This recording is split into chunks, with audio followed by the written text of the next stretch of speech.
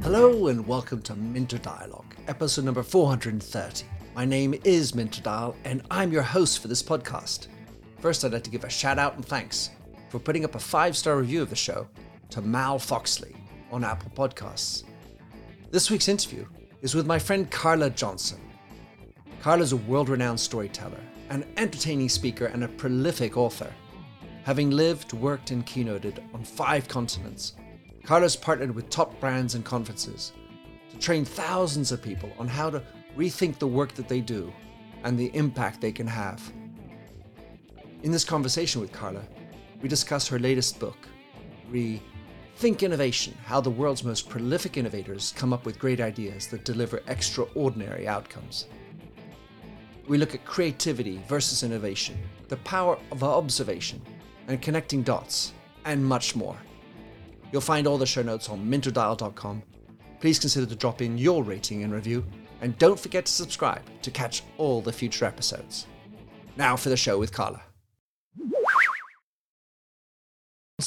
Carla, great to have you back on the show. It was 3 years ago I had you on, and lots of things have happened in between, So what about, in your own words, describing who you are to those who don't know you? For people who don't know me, I feel I have spent my entire career motivating people to rethink the work that they do and the impact that they can have. Primarily that's been through marketing, but these last 5 years, it's also shifted into innovation and how we come up with ideas and how we make those a reality in the companies and organizations we work for. So innovation is a wacky, huge topic, and a little bit like me having just written a book on leadership. One of the first questions people say is, "Oh, Minter, not another book on leadership." How and why did you have the inspiration to write Think Innovation, your new book, Rethink Innovation? You know, one of the things that I've had happen to me, especially in the last 5 years after Robert Rose and I wrote the book, Experiences, the 7th Era of Marketing, about how to create story-driven experiences, is that people would say, I love all this, I think it's great, but the thing I still struggle with is how to come up with ideas. How do I do something that's actually different, unique, stands out, and doesn't feel just like a copycat of somebody else's, or, really is something that moves the needle compared to what we've done before, so people pay attention. And I always found that such an odd thing to ask, because I think you and I are very similar in that we never have a shortage of ideas and things that we want to do. And what I realized is that the natural thought process that people like you and I go through isn't something that everybody understands or, has at their beck and call just when they need it. And so the purpose of the book and why I researched and wrote it is because I wanted to answer this one question. Is the ability to consistently come up with great ideas that have an impact something that can be learned? And the answer is yes. And that's why we have this book. But I think one of the big cliches of the word innovation is that it has to be expensive, it has to be complicated, it has to be time consuming. And really what I found out in interviewing these hundreds of innovators is they all follow a really simple 5-step process to come up with great ideas, most of the time on demand, under pressure, without the luxury of sitting on a mountaintop and ideating, that really does have a big impact. And they follow this process, they just don't realize it. And so that's what I do in this book, is take this process that they all follow, explain it, break it down in great detail. And it's now something that anybody can learn how to do. And what it actually does, Minter, is take us back to how we naturally thought as a child. Mm. The idea that why, Daddy, does such and such a thing exist, or what's this, Mom? Exactly, because those questions that kids are asking is in their mind, they're wanting context for how to connect the dots about why things work. And, one of the most famous quotes, I think, on innovation or creativity is Steve Jobs about, if you ask great people how they come up with the idea and they say, well, I don't know, it just happened. But you look in hindsight and it was about connecting the dots. And connecting the dots is something that kids do so naturally. And that's why they ask so many why questions, is because they're not old enough yet. Their little brains haven't formed enough to be able to connect those dots naturally. And so they're wanting help from people who they assume are dot connectors and can give them context. And when they start to ask these questions and we shut them down, what we're actually doing is teaching that natural ability to connect dots and come up with ideas out of them. We're teaching it out of them. We go into educational system that also, supports the non-questioner, because it's hard to teach and, herd a whole classroom full of students that are constantly asking why. And then we go into university that's, much more structured, and you're the student, I'm the teacher, and it's more one-way communication. And then we get into the corporate environment. And often what's rewarded there is conformity, not inquisition. Yeah, safety first, almost. Exactly. Safety and efficiency. So I just had a fun conversation with my wife about small talk, and some people seem to have a knack for small talk, and she was saying, "Well, I don't have that." And I said, "Well, can't you learn it?" And I wondered about that. I still wonder about that. So, but going to the point of innovation, for the people who have a knack for innovation, in air quotation marks, you've made it more explicit, this formula. The one thing which I still find hard to teach, if you will, or formulaically understand, is how to connect dots. Just putting on a child's mind isn't enough to tell an adult working in a large corporate, hey, listen, dude or dudette, you need to connect some more dots. What would you say would be ways to hack that idea, to get to, somehow formulaically or process wise, get better at connecting dots? And that's actually the 5-step process that I break down in my book. I call it the perpetual innovation process. And one of the things that helps people who aren't used to or don't remember how to naturally connect the dots like they did as kids is to start out with an objective. Like let's point those dot connections and everything that we're going to do toward a specific outcome that we're looking for. And I tell people that, and then I set it aside, and then we move into this 5-step process. And one of the things about the 5-step process is that it actually taps into the neuroscience of how your brain naturally behaves and how it connects dots. So the first step of the process is observation. The most highly innovative thinkers, dot connectors, are all highly observant. And we discount a lot of that observation because we're busy, we have things to do, it's time consuming, it seems, it kind of seems ridiculous, but it's the simplicity of really honing your observation skills that kicks this all off. Because if you're going to connect the dots and come up with these ideas, you have to have a lot of dots to connect. And the more experiences that you have, and the more observations that you do, and the more that you are self-aware of what's going on around you and the responses that you have to all of these situations, there's more dots that you connect. And the second, so that's the first step, is to become a true and conscious observer of the world around you. The next step is to distill what you've observed into something that has patterns, because your brain is always looking for context. And it's interesting when I have people keep an observation journal of all of these things they observe. And like, for instance, I'll sit in an airport for an hour, waiting for somebody to arrive, and just write all of these things down. And the more you observe, the more detail you start to observe. And so as you move from observation into distill, what happens is that because you have all of these things that you've observed, your brain has a lot of material to work with to connect the dots into patterns.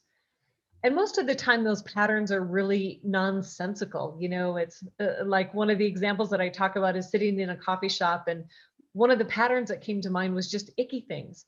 It was poopy diapers, it was burnt coffee, it was, trash on the floor and things like that. And it may seem like it doesn't have any rhyme or reason, but again, your brain's going to go where your brain's going to go and let it do that. Now, the third step of the process is understanding how to relate the pattern that you distilled into the work that you do.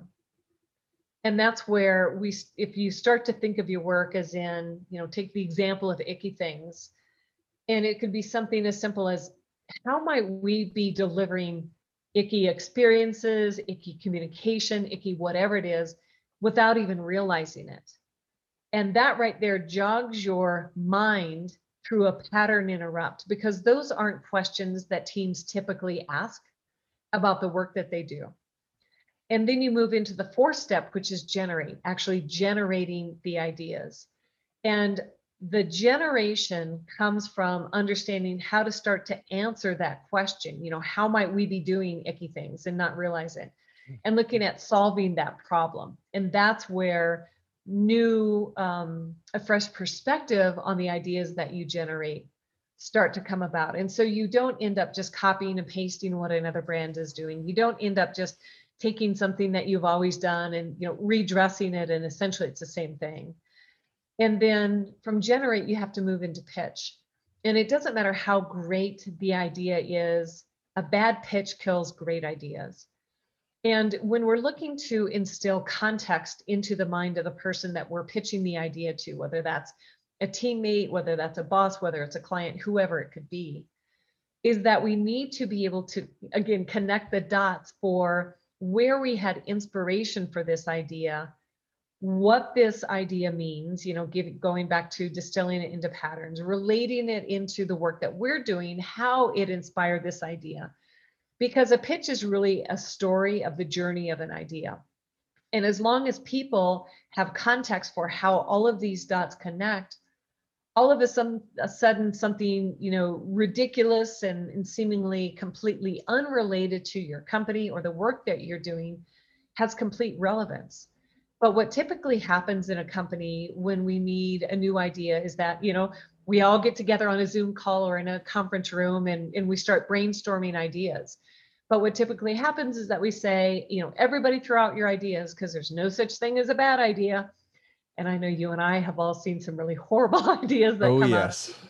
Yeah, and it sucks the life out of people. And the work that comes out isn't inspired. It's not different. Nobody believes it's actually going to, happen or change anything. And so there's no enthusiasm or passion around the idea that's pitched.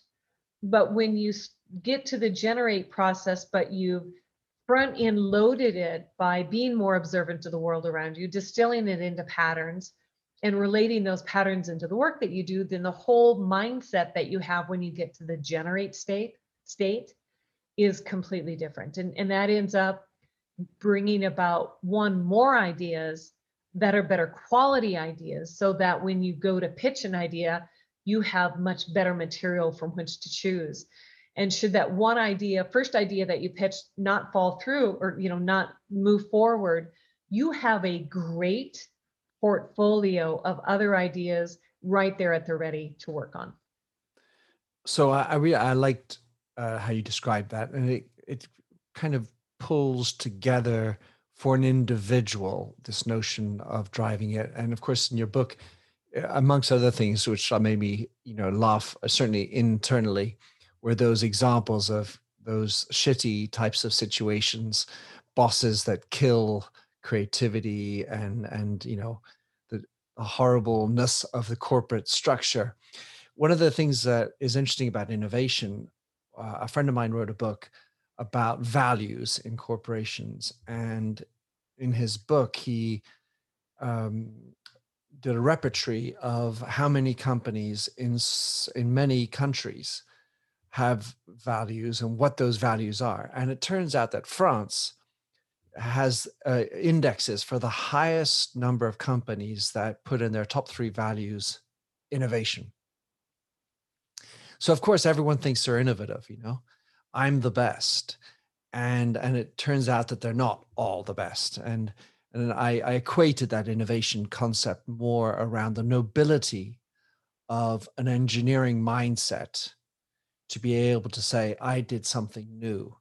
And I think that's sort of what underpins somehow that the nobility, the idea of doing new things for progress. But as we know, it's not always the case. One of the things that I wanted to ask you for clarity's sake, just because it's still kind of sticky, not icky, in my mind, is the difference between creativity and innovation. And it's a great question, Mentor, because I think many times we confuse the two, or we don't give creativity its due place in the innovation process.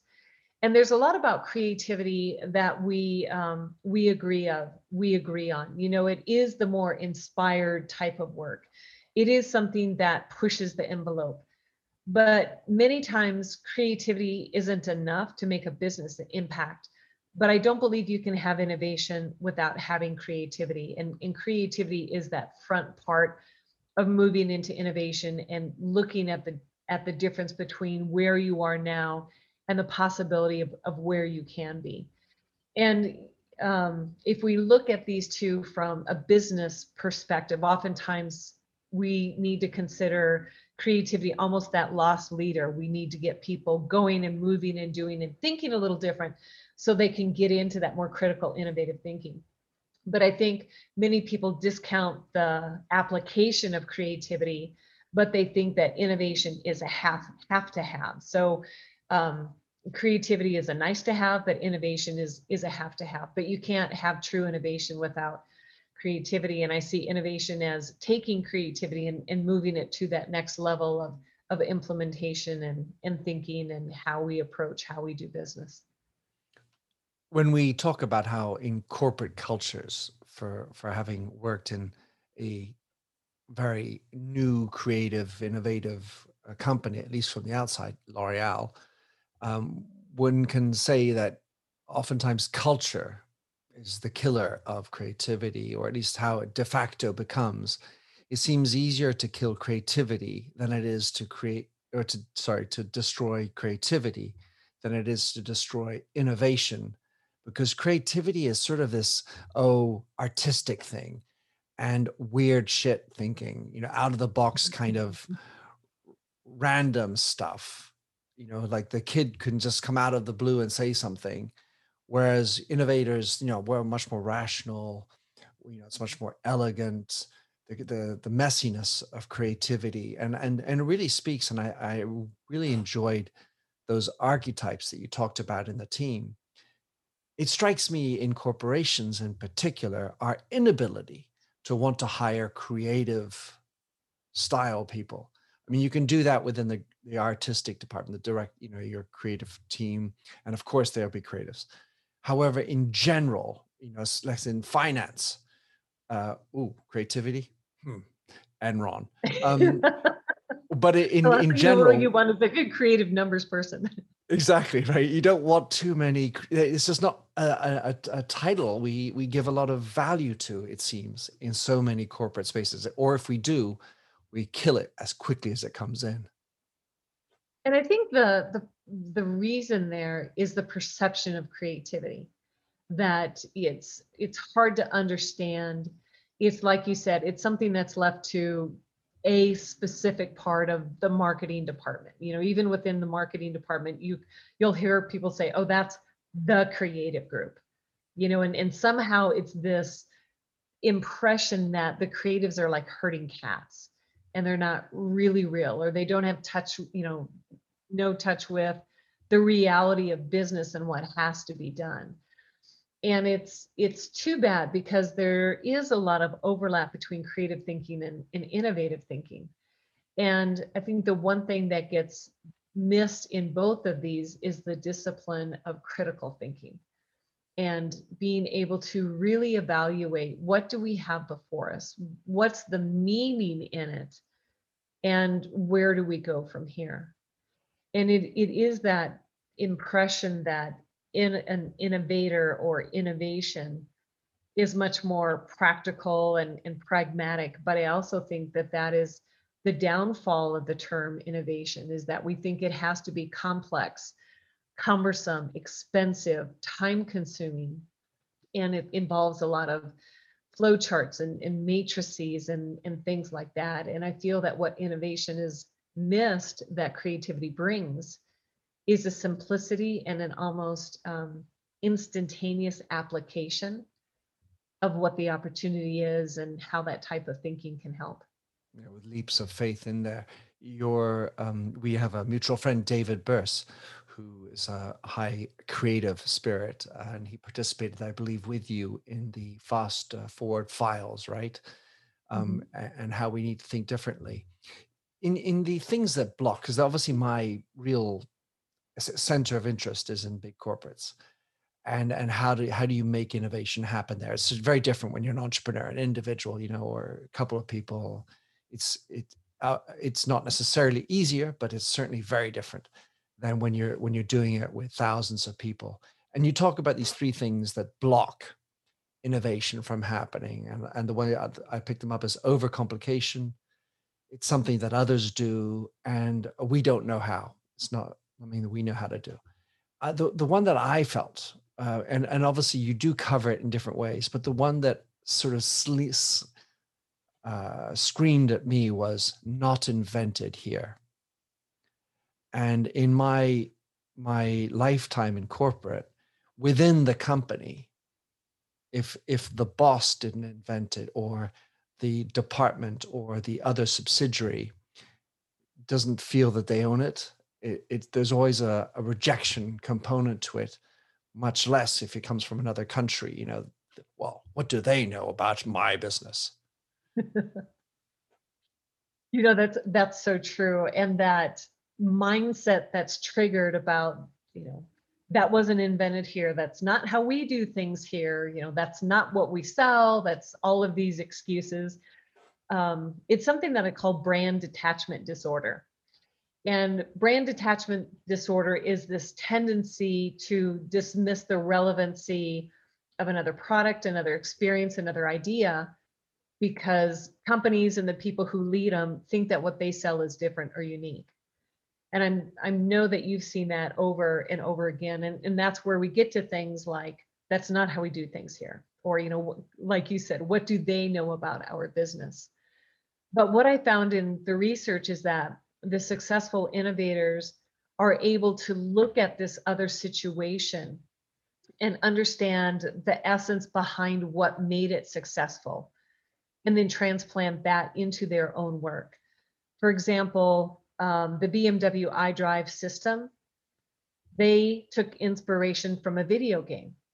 Now those are pretty different industries, video game and high performance vehicles, but yet they were able to observe what worked in the video industry, distill it into a pattern, relate those patterns into their own work, and then start generating ideas that they pitched in this situation were very successful. McDonald's did the same thing with their drive-through layout. They patterned it after a Formula One pit stop. And there's lots of examples of situations like this. And I think when corporate cultures aren't curious enough to start to look into these other successful examples or ideas and understand what they can learn from them, that's when they start to create a gap between where they are and the opportunity that's there. And the larger that gap is between where they are and the opportunity that's there, the greater the opportunity for somebody else to come in and disrupt them. And we've seen this in a lot of different industries. I mean, I think Uber in the taxi industry is probably one of the most prevalent. They said things like apps that doesn't apply to us. That's not what we do. Smartphones, anything on demand. And so in all of these different examples that taxis absolutely had the chance to take advantage of and observe what was going on, distill it into patterns, relate those patterns in their work, and come up with new ideas, they missed the opportunity, and that's what happened. And it's the opportunity is in that gap between where companies are and where the opportunity starts to lie. And what happens when companies don't take advantage of those things and say things like that wasn't invented here, it's outside of our industry, it's not how we do things, is that they really expose their underbelly to a lot of risk. And I think we've seen that with companies in this last year who previously said digital transformation isn't a big priority. It's not what our industry does. That's not how we deliver things. That's not how we sell, and all of those other excuses. Yet here we are.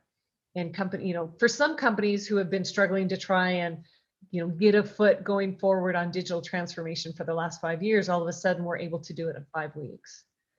But it shouldn't, if you're truly a company that cares about serving your customers and being that leading edge, innovative company by behavior, not just by a value on a wall, then you're constantly looking for how you can iterate what you're doing. And I think a lot of, especially engineering driven companies, they perceive innovation as what's actually either invention or incremental product improvement.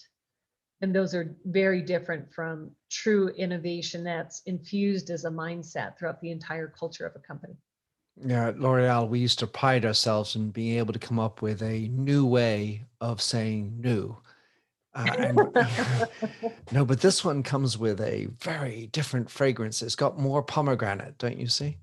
Um, so in making innovation happen in big business, one of the areas that is, let's say, I think a limiting aspect in reality is the governance model and the ownership structure.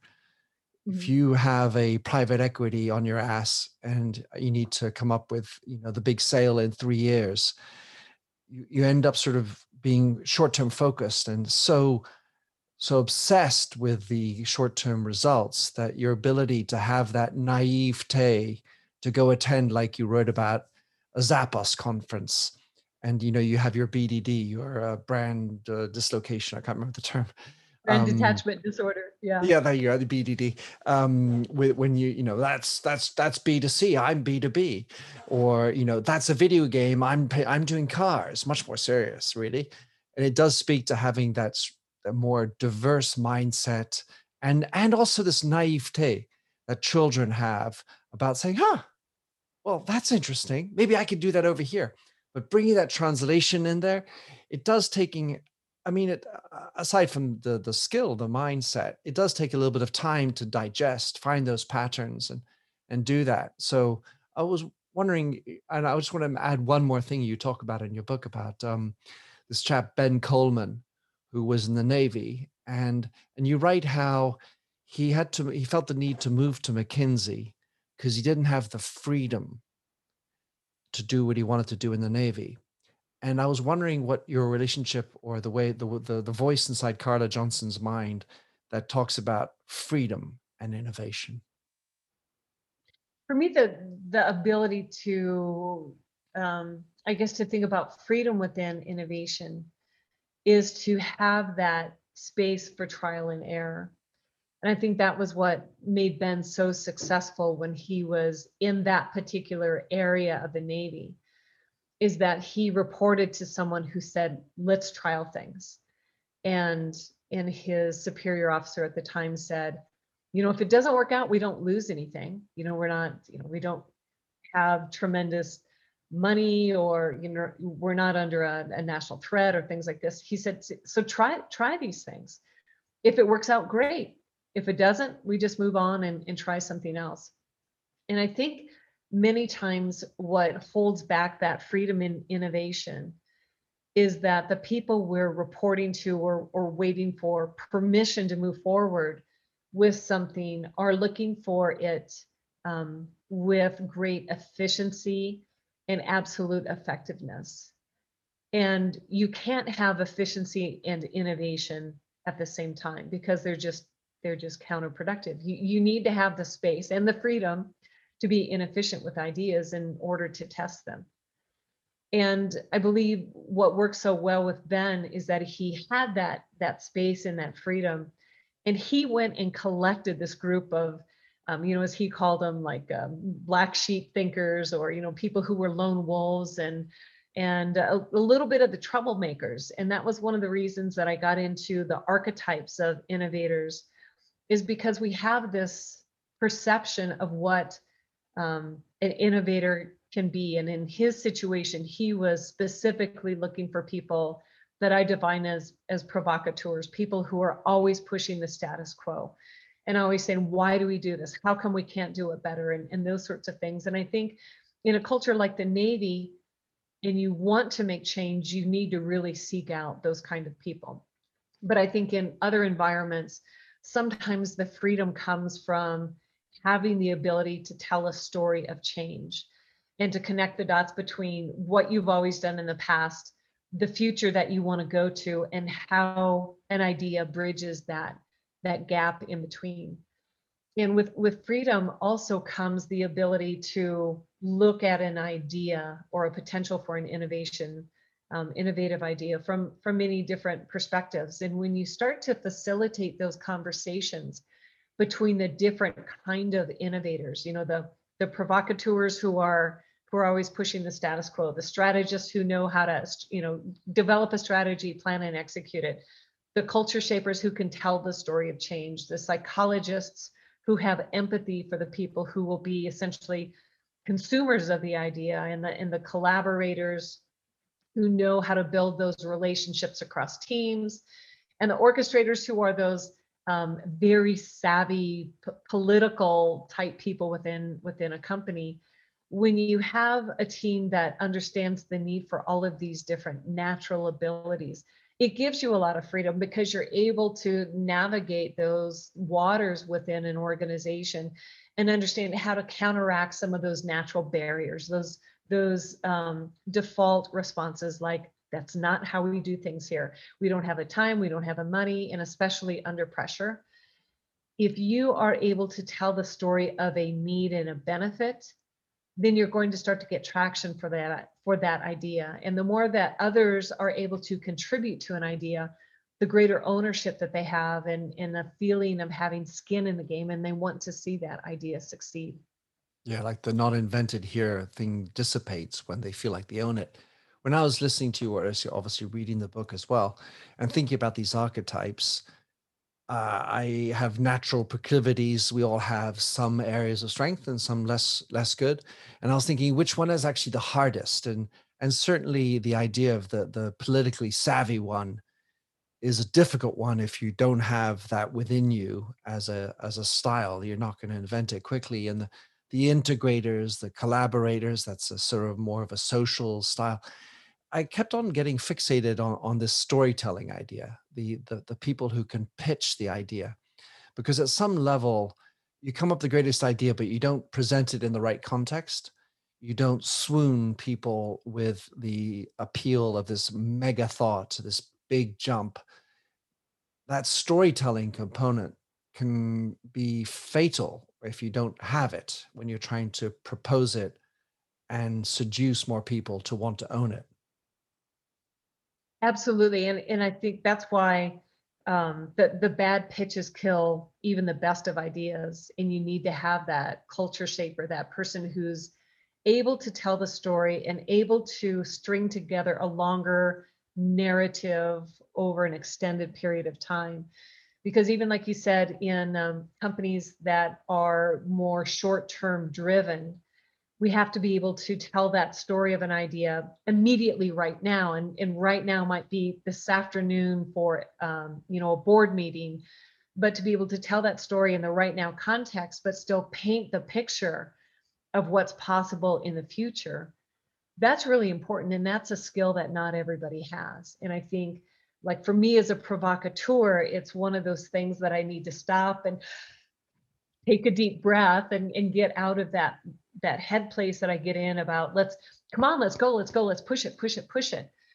And instead say, lots of times the idea people are at the head of the comment.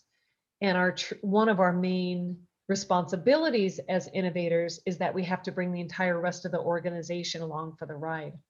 And unless you can develop that, skill a little bit more than what you have, then you absolutely need those culture shapers who can understand how to tell that story in many different situations under different time frames, because I think it can be just as hard to tell the story in the very short term as it is in the long term, to keep people's interest for a long period of time and for them to understand their character role in this story of change.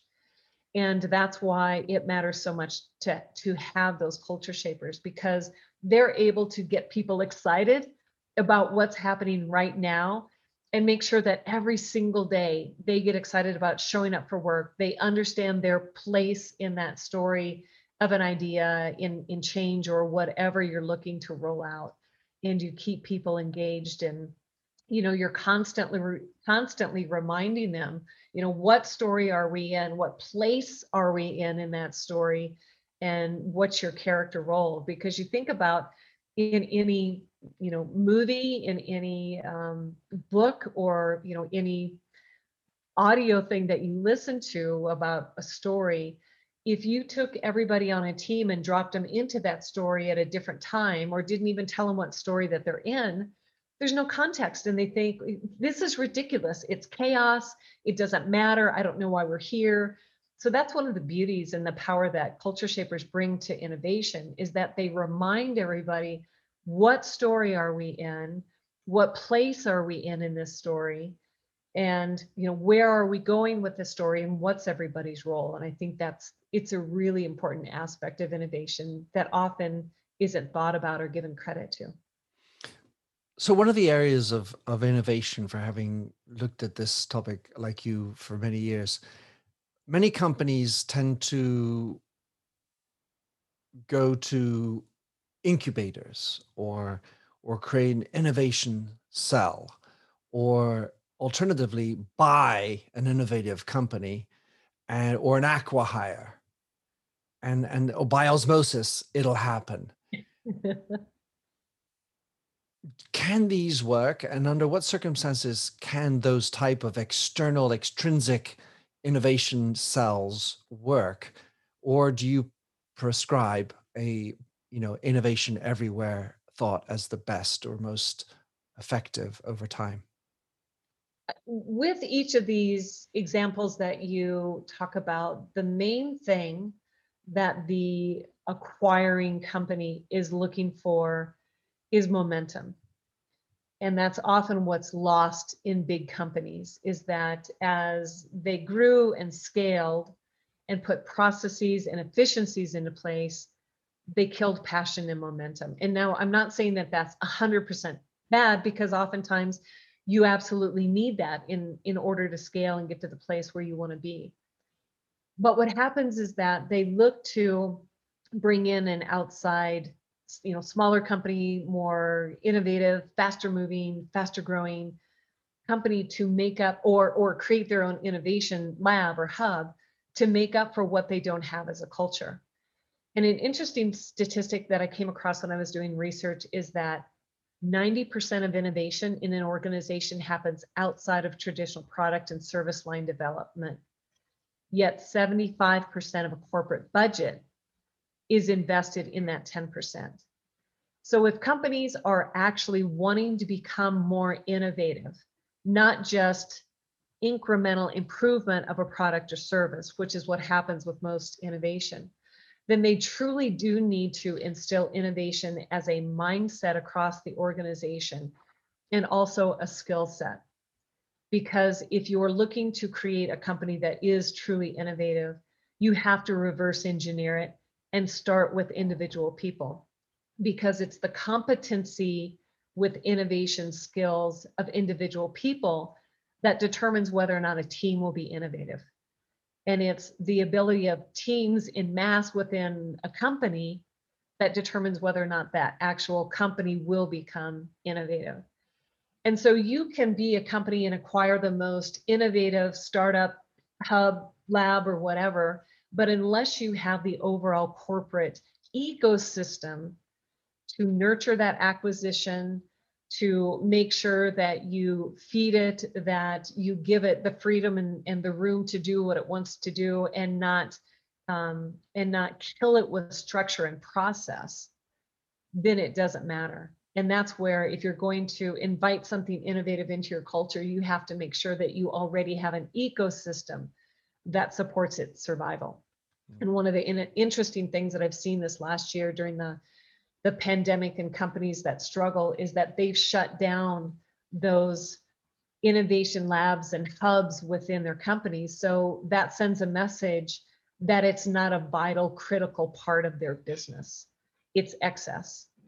And when you have pointed to one team as the idea team or the innovators, and then you kill it, the message that you're sending is that innovation isn't actually important.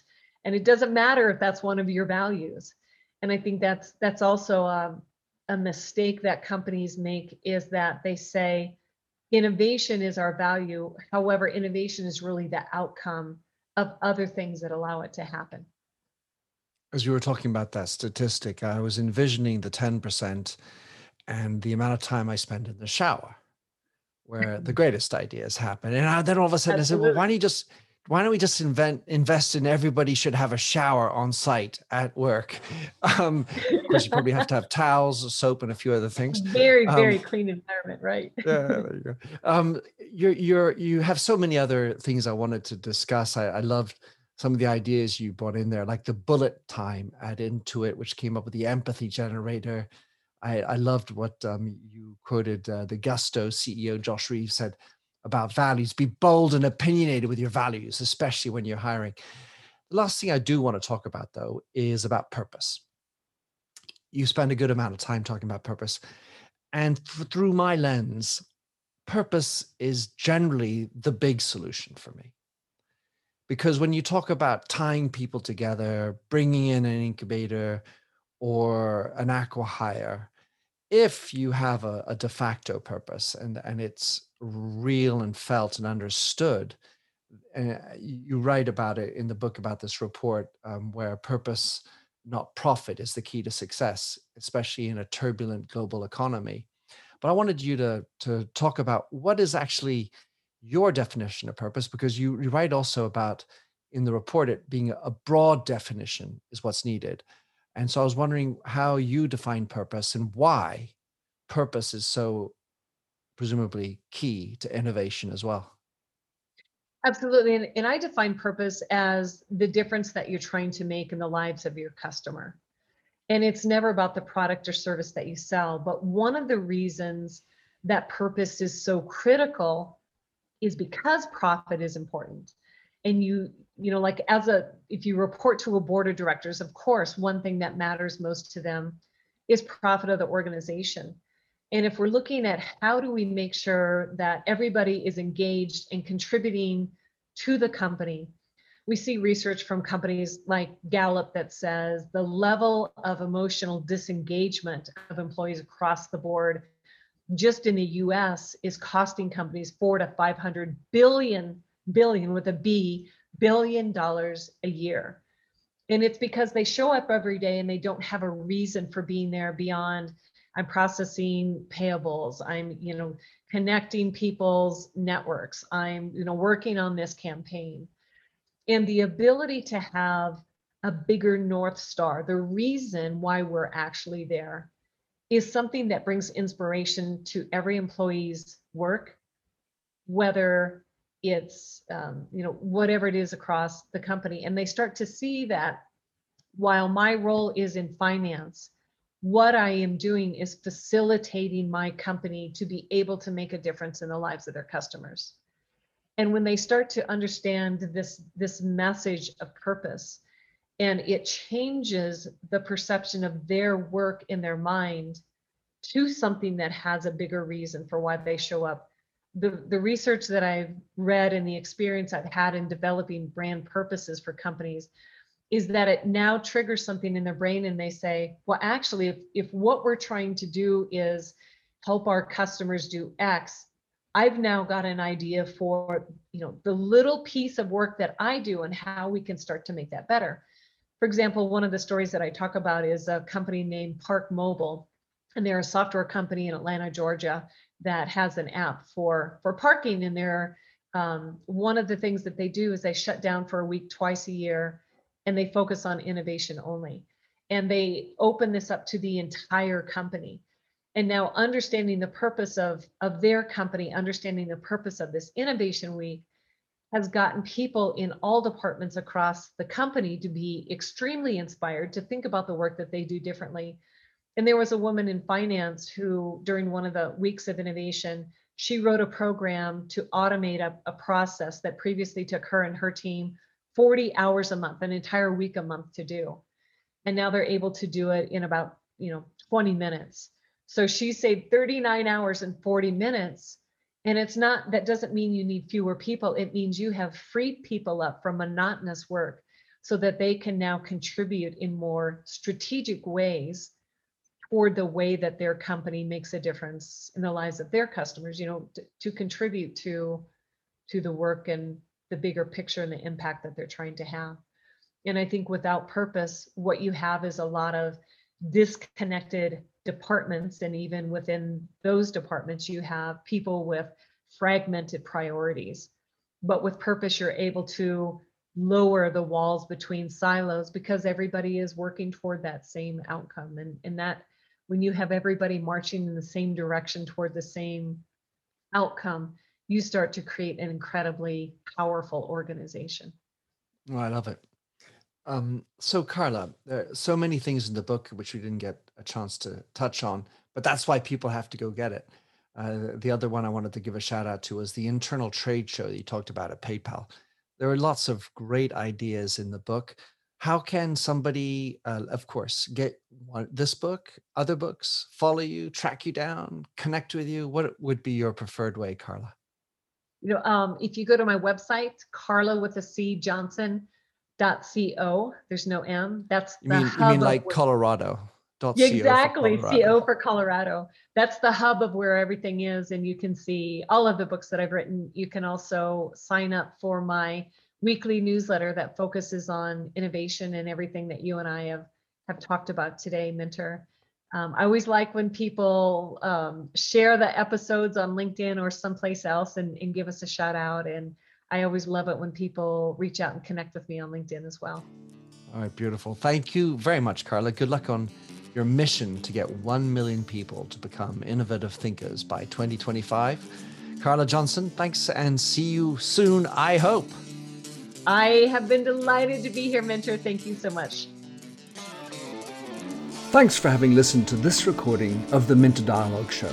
You'll find the show notes and other blog posts on minterdial.com. If you enjoyed the show, please head over to iTunes to give a rating and review. And to finish, here's a song I wrote with Stephanie Singer, A Convinced Man.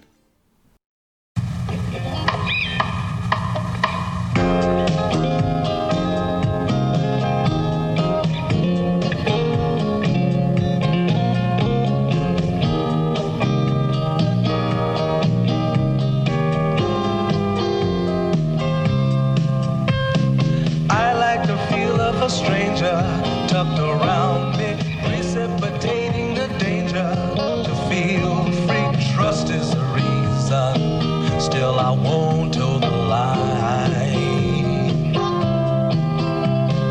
I sit here passively, hope for your respect, anticipating the thrill of your intellect. Maybe I tell myself there's no use in me lying. I'm a convinced man, building an urge. I'm a convinced man, to live and die submerged. A convinced man, in the arms of a woman. I'm a convinced man, challenge my fate. I'm a convinced man, competition's innate. A convinced man, in the arms of a woman. Despise revenges and struggle with deceit. Live for the challenge so life's not incomplete. What's wrong with challenge? I know soon we all die. I like the feel of a stranger tucked around me, precipitating the danger. To feel free, trust in my reason, and let me show you why.